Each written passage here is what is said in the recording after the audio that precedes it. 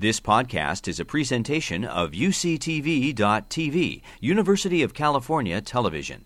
Like what you learn? Help others discover UCTV podcasts by leaving a comment or rating in iTunes. Robert Irwin, 2 Running Violet V Forms, 1983.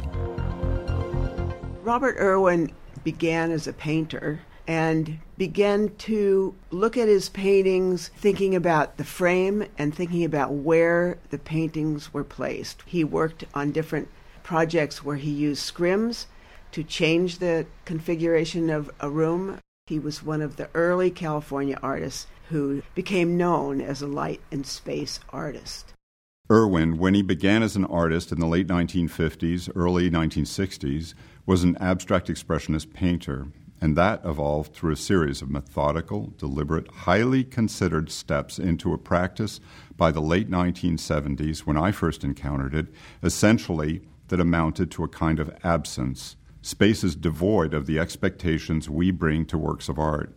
He developed his paintings step by step until they began to interact with and consider and invite the presence of the space that they were in, more and more until he eliminated the presence of the painting or the object itself completely. It forced viewers to attune themselves to a kind of attentiveness that you're not used to when you're looking at art. Then he developed this into something that he took out into the world, and that's what this piece from the mid-1980s is.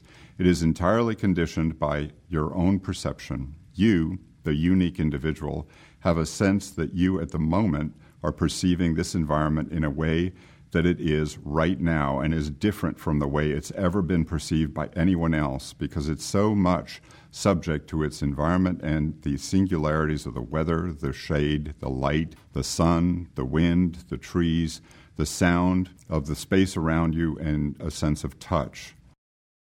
People change their mind about this work sometimes. One actually staff member, a planner, told me that it had become her favorite work because it had no beginning and no end. It was different every time she saw it, and she found it interesting time after time. This work is artwork about paying attention.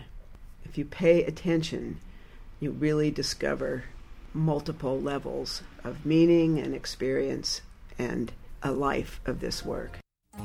You've been listening to a podcast by University of California Television.